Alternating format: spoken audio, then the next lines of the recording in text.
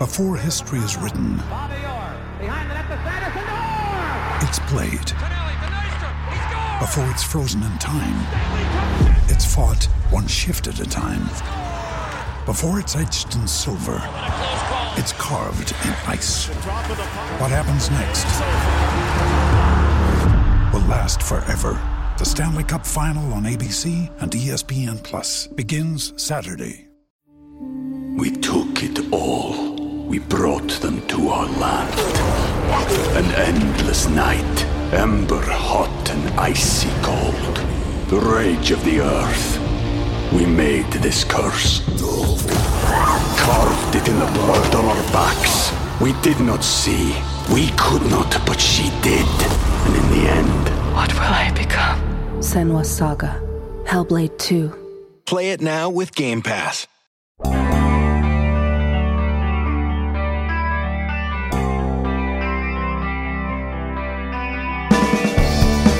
Myles Garrett is a reckless, soulless, irresponsible, lying idiot. And there, now that I've got your attention, I'm about to elaborate on why that shouldn't matter to anyone in the slightest this coming week. Good morning to you. Good Wednesday morning. I'm Dan Kovacevic of DK Pittsburgh Sports, and this, the newly reborn DK Sports Radio podcasting network. Steelers and Browns kickoff Sunday at 1:02 p.m. at Heinz Field. It'll be their first meeting since the you-know-what meeting last fall in Cleveland. And I'm here to insist, up, down, and sideways, not only that Garrett shouldn't be a variable in the team's preparation for the coming week, but that he won't be. He won't be. If you look at this realistically, if you think about the world the way it used to be in non-coronavirus times, people like me, other reporters, would all be in there looking for some kind of, hot headline or exclusive related to this. We'd be going around asking individual guys, come on, what did you really think about when Garrett did that to Mason Rudolph? Whether it was the helmet swinging or his incredibly abominable accusations afterward, 5 days afterward, that Rudolph had said something to him in a racist context. I'd be doing that. You have to do it. It's not a fun part of the job or whatever, but it is the job. You give people what they want to read to some extent. And I'd be looking for it as well. But we're not in locker rooms. We're going to get Zoom calls. We've already gotten some. And when we bring this up, and it's a completely different setting than one-on-ones or, being able to work around the room. We're not even going to be able to speak with Mason Rudolph this week. I can promise you that. That isn't official yet, but the Steelers have put out a schedule of who they're going to have now through Friday. There's never anyone on Saturdays. Mason Rudolph's not on it for the simple, obvious reason that he's not the quarterback. He's the backup. No one even thinks about Mason Rudolph anymore. So why would they make him available to try to stir this up again? No, but if the rooms were open, we'd all get him. He'd be in there, he'd have to deal with it all over again, and there'd be another set of headlines, and then somebody in Cleveland would find out what Mason said and say, hey, Myles, what do you think about what Mason said? And it would go back and forth. That's not going to happen because neither team is available through anything other than Zoom calls. It's just a different world. It's all of us in this video conferencing area where you have to cyber raise your hand to cyber ask a question. You don't get follow-ups. And since you only have one turn, probably about 90% of the time, to ask a question, you're not about to waste it on something that you're almost certain that the other party is just going to say, you know what, I'm not talking about that. What else you got? I mean, there's real topics to go over. The last thing you want to do as a reporter is waste that opportunity if you've only got one. It's just a different world. So I don't think you're going to see as much made of it.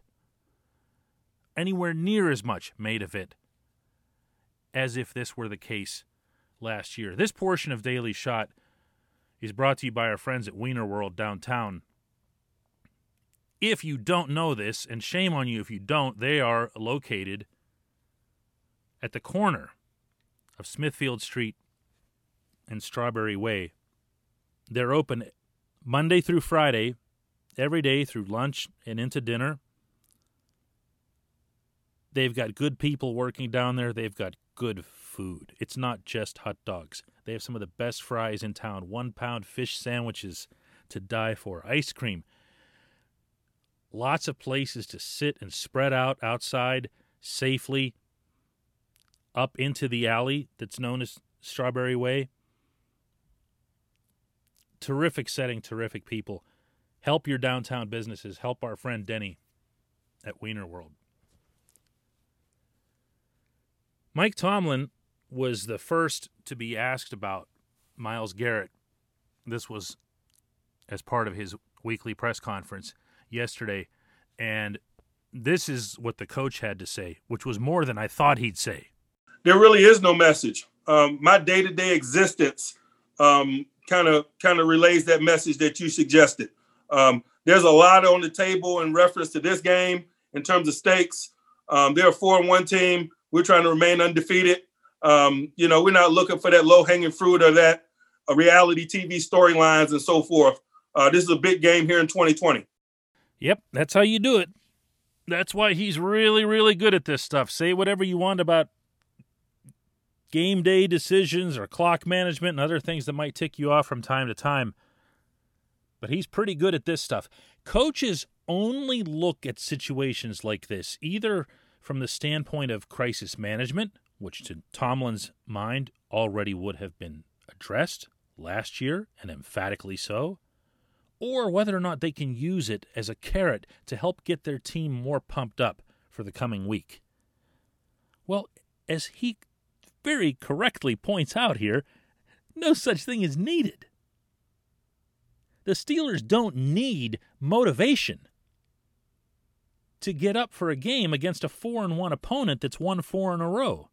The Steelers are 4-0. The Browns are 4-1. This is the way the AFC North is shaping up, and there's also the Ravens at 4-1. So they have a very easy time getting focused. The Browns come at them with a lot of different things that other opponents haven't. That's another aspect of this. They've got a better running game than anybody they will have faced to date. And don't give me Saquon Barkley, because the Giants were going to be so easily rendered one-dimensional that the Steelers could and did just crush Saquon play after play after play. The Browns are also going to be, in their own way, a bigger defensive challenge than the teams they've faced to date. And I say that with a lot of respect for what the Eagles brought, especially up front. The Eagles are more of an interior attacking team. Garrett, of course, is on the outside. And then the third component is Garrett. He's eating people alive right now. He is a turnover-forcing machine. If you haven't seen any of Cleveland's games, if you haven't looked up what Garrett's done on the field, all you need to know is that in the current Defensive Player of the Year dialogue that goes on all through any football season, he's considered to be having a better year than T.J. Watt, and that's got to be close to inconceivable, except that it's real. I'd give him my vote right now over T.J. as well. That's your challenge. That's what you have in front of you. It's not, let's win one for the backup quarterback. It's not going to be a case where Sunday morning Mason Rudolph stands in front of the Steelers locker room and says, "Hey, fellas, that guy did me wrong. Go get him." They don't need that. Chuks Okorafor is the right tackle starting for the first time, meaning this season, and he's done really well to date. He shut down J.J. Watt. I got to tell you, Myles Garrett right now is a far better football player than J.J. Watt. Chooks has his work cut out for him. Garrett slides around the line. What if David DeCastro isn't ready? I don't think he will be. And then you have Kevin Dotson, the rookie at right guard. He's got to shut down Garrett if he's coming through. What if Marquise Pouncey can't go? The word was positive on him yesterday from Tomlin, but that doesn't mean he's going to go or that he's going to be anywhere near 100%. They don't have to worry about ticking him off or sticking it to him. They need to just hold him off, keep him away from Ben Roethlisberger. There's really nothing else to it. But, again, I'm glad that Tomlin at least addressed the question the way he did. I liked his response. I would imagine that given a lot of precedent between how Tomlin's players follow his lead on this sort of thing, you're going to hear a lot of the exact same quote or different variations of the quote. Beginning this morning, when Roethlisberger and Cam Hayward have their respective weekly sessions, but I don't think you're going to get anything resembling bulletin board material. Now, from the Cleveland side, I have no idea. I mean, after the garbage that came out of Garrett's mouth last year, nothing would surprise me. He's tried at different points to either walk it back, or this was about a month ago where he said he'd offered to meet Mason Rudolph man to man and have a discussion. Again, as if Rudolph had done something wrong other than have his head in the way of Garrett's helmet being swung at him. So I don't know what kind of craziness will come from that side. I do know that the Steelers need to stay above it, and I'm fully expecting that they will. When we come back, more football and another annoying character. We took it all. We brought them to our land. An endless night, ember hot and icy cold. The rage of the earth. We made this curse. Carved it in the blood on our backs. We did not see. We could not, but she did. And in the end... What will I become? Senua's Saga. Hellblade 2.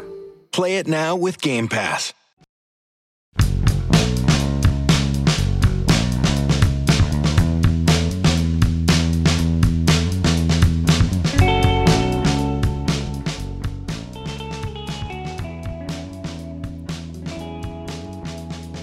And speaking of the NFL and drama, the New York Jets late last night released Le'Veon Bell.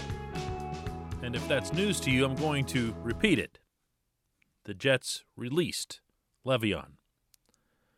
There had been some weird back and forth between the player and the head coach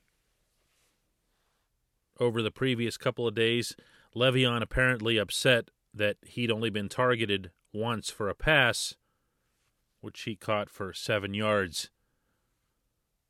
And apparently not nearly as upset that the Jets are 0-5.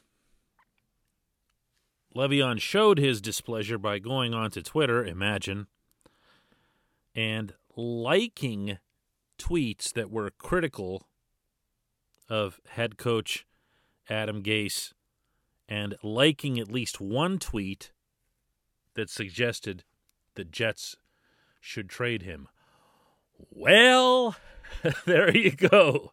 Just like that. This portion of Daily Shot is brought to you by our friends at the Greater Pittsburgh Community Food Bank. Go visit their website with their current drive, GrowShareThrive.org. If you make a $10 donation to the food bank, it'll be matched by an additional $5 for a limited time. GrowShareThrive.org. Le'Veon is Le'Veon. There's not a whole lot that's going to surprise you at this point. He went full-on diva in the later stages of his time in Pittsburgh.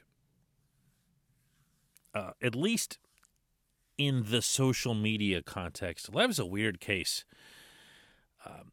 Like, Antonio Brown went all the way diva with everything.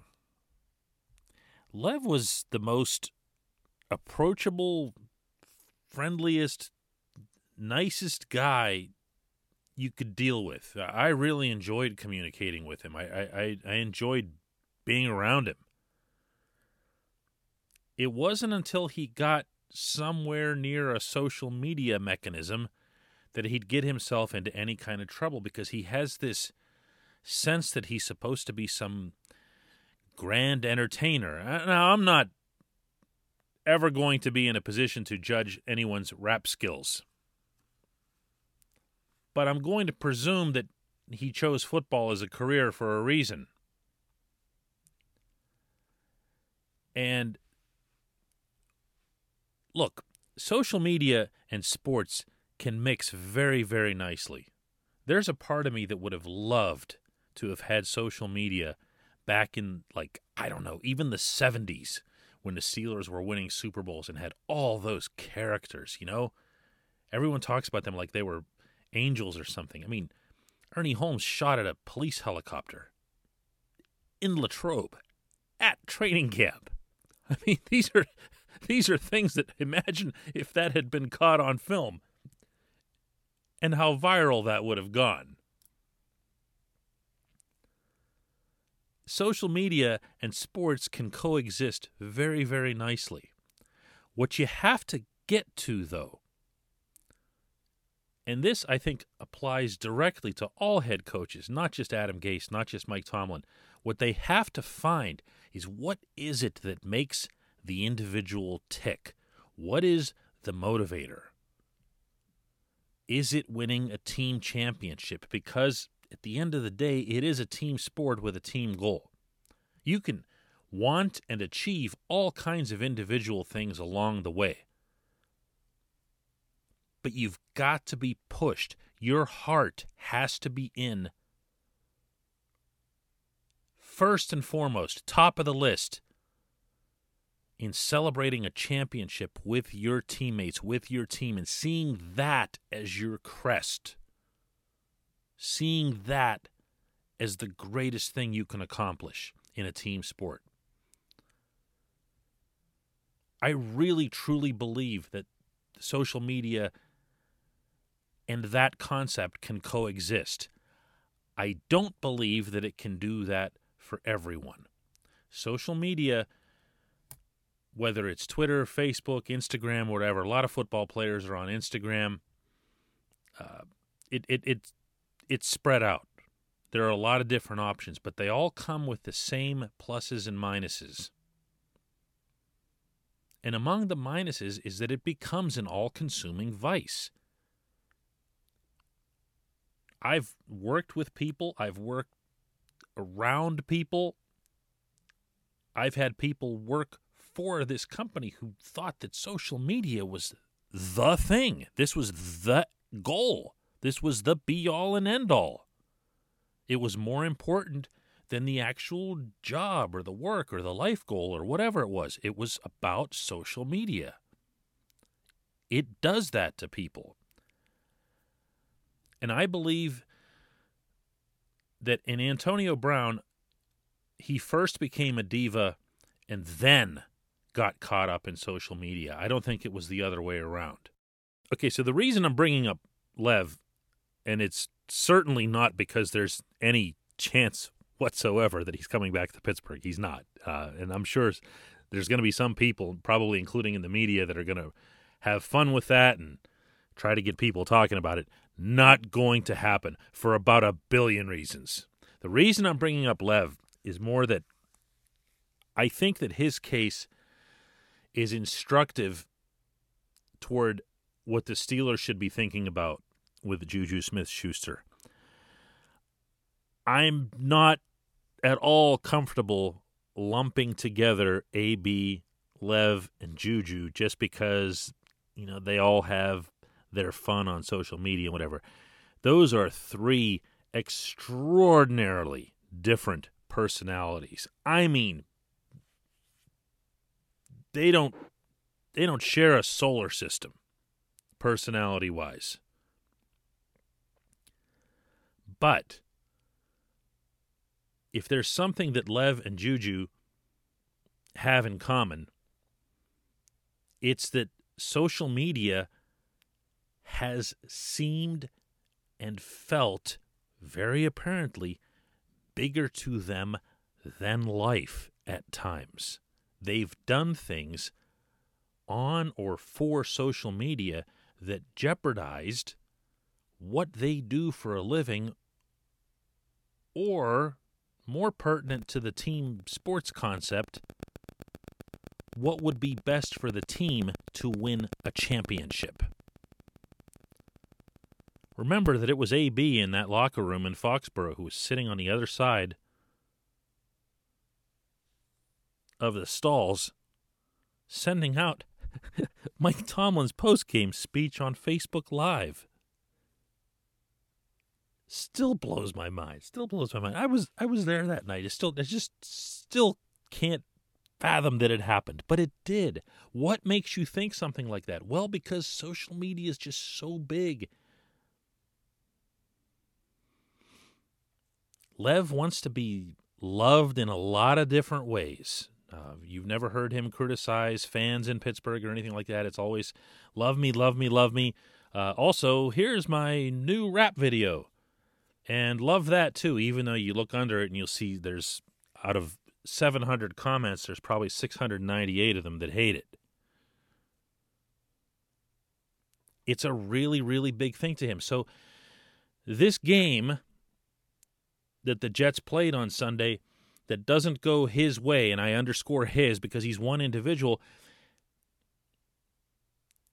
the way a mature person or a mature professional football player deals with that is he asks for a meeting with his head coach. He might not get it, but if you're a star player, there's a chance that you will. Adam Gase brought this up himself in his weekly press conference 2 days ago, saying, I get it that this stuff's important to some people, but I mean, I'd prefer always to just hear right from the individual, and he didn't. And then they have to find out. And then imagine how these guys feel. They're going through his Twitter account saying, "Ooh, he liked this tweet from, Billy Joe XXXY97083." And then they have to take notations on it, and somebody has to explain to them what it means when you like it. What are different definitions of liking it? If he liked it, why didn't he retweet it? Why are there no comments? Why didn't he just say what he meant? And these guys have no use for that crap. They just want to coach football. They just want to run a football team. Look, I know we're talking about the Jets here. I'm talking about, a normal football team that doesn't stink year after year. He went running to Twitter. And the Jets, to their credit, first tried to trade him over the last 36 hours. And then eventually, and this was by nightfall, their general manager, Joe Douglas, just put out a statement that said, "That's it, we've released him." They said a bunch of nice words about Lev after that. And then just said, "We believe this decision is in the best interests of both parties and wish him future success." You know where they put that message? On Twitter. When we come back, some baseball.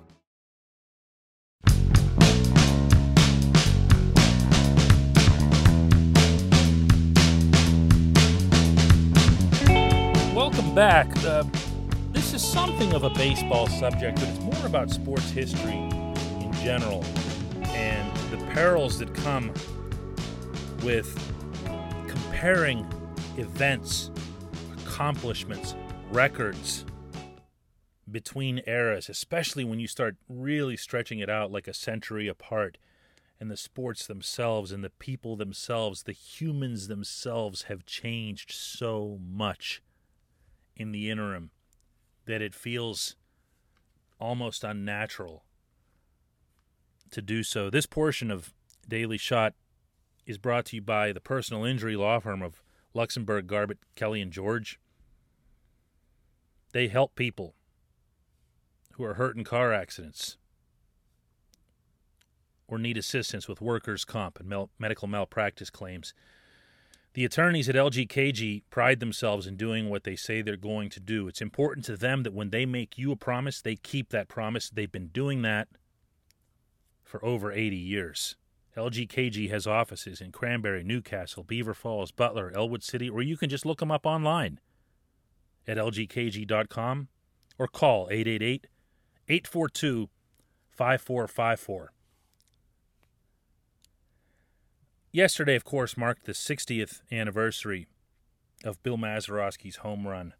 The one, the only greatest home run in the history of organized baseball.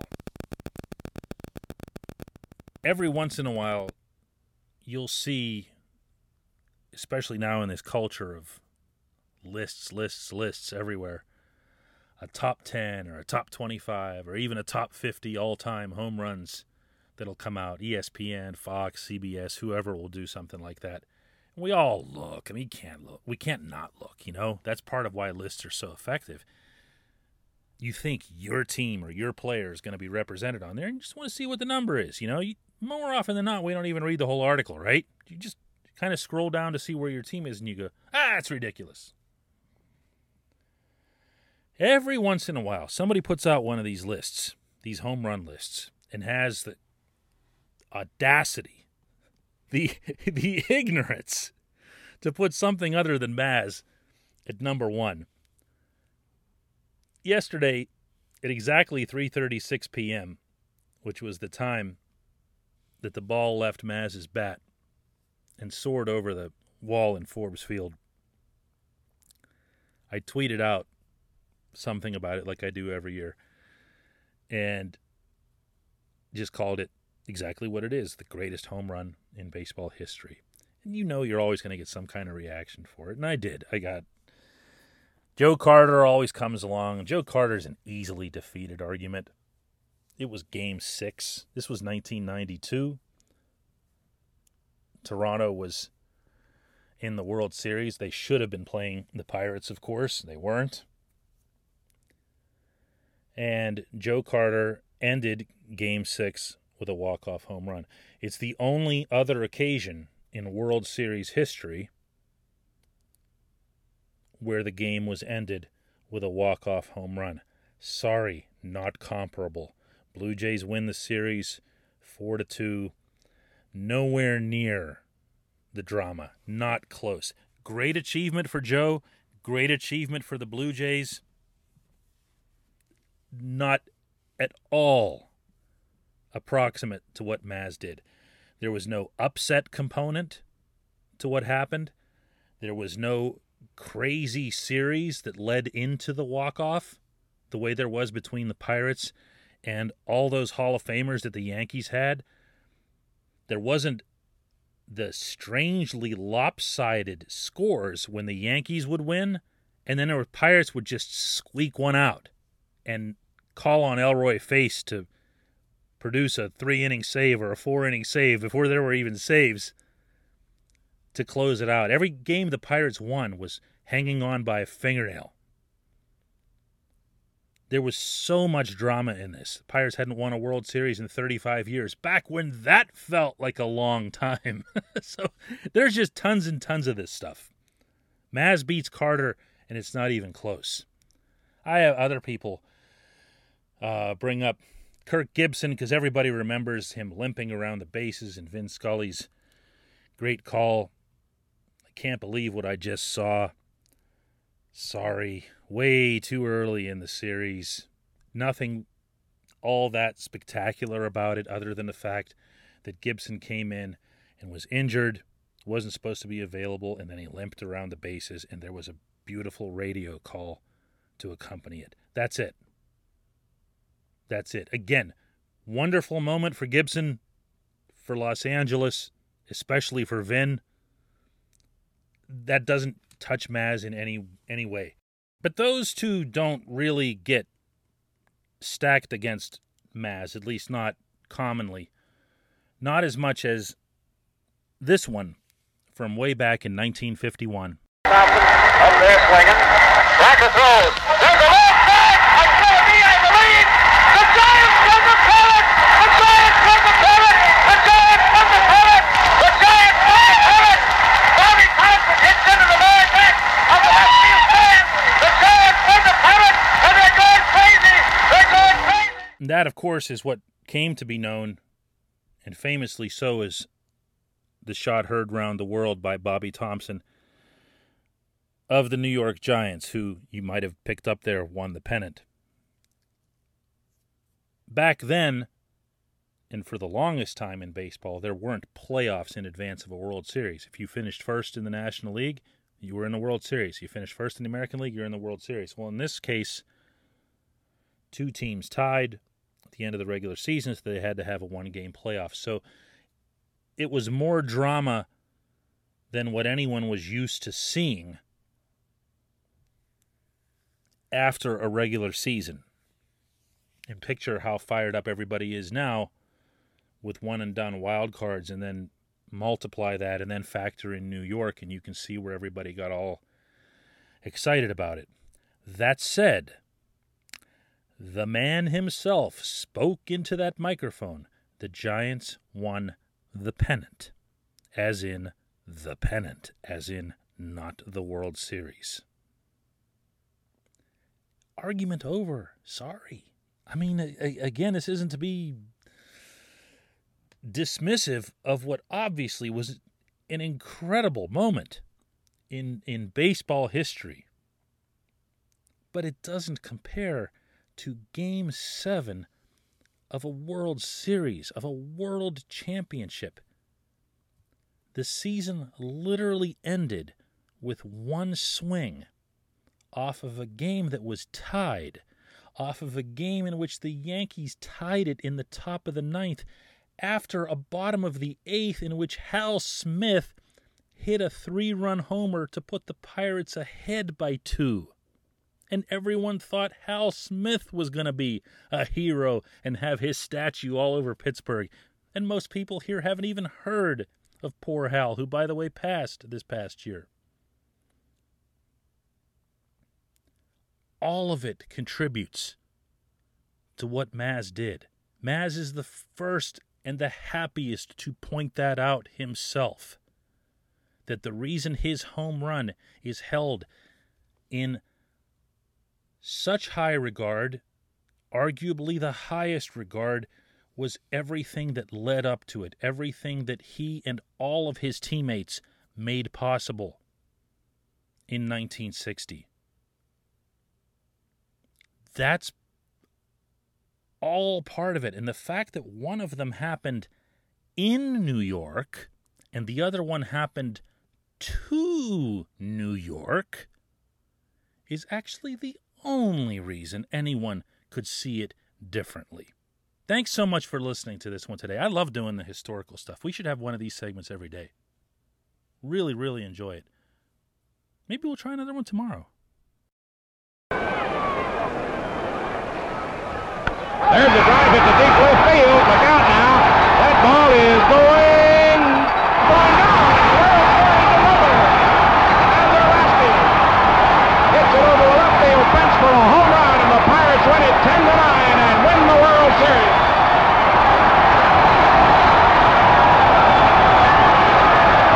And the fans go wild.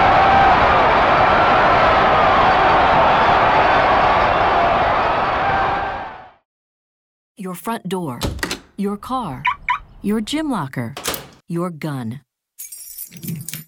Safety is a habit. Learn more about how to keep guns safe and secure. Visit ProjectChildSafe.org.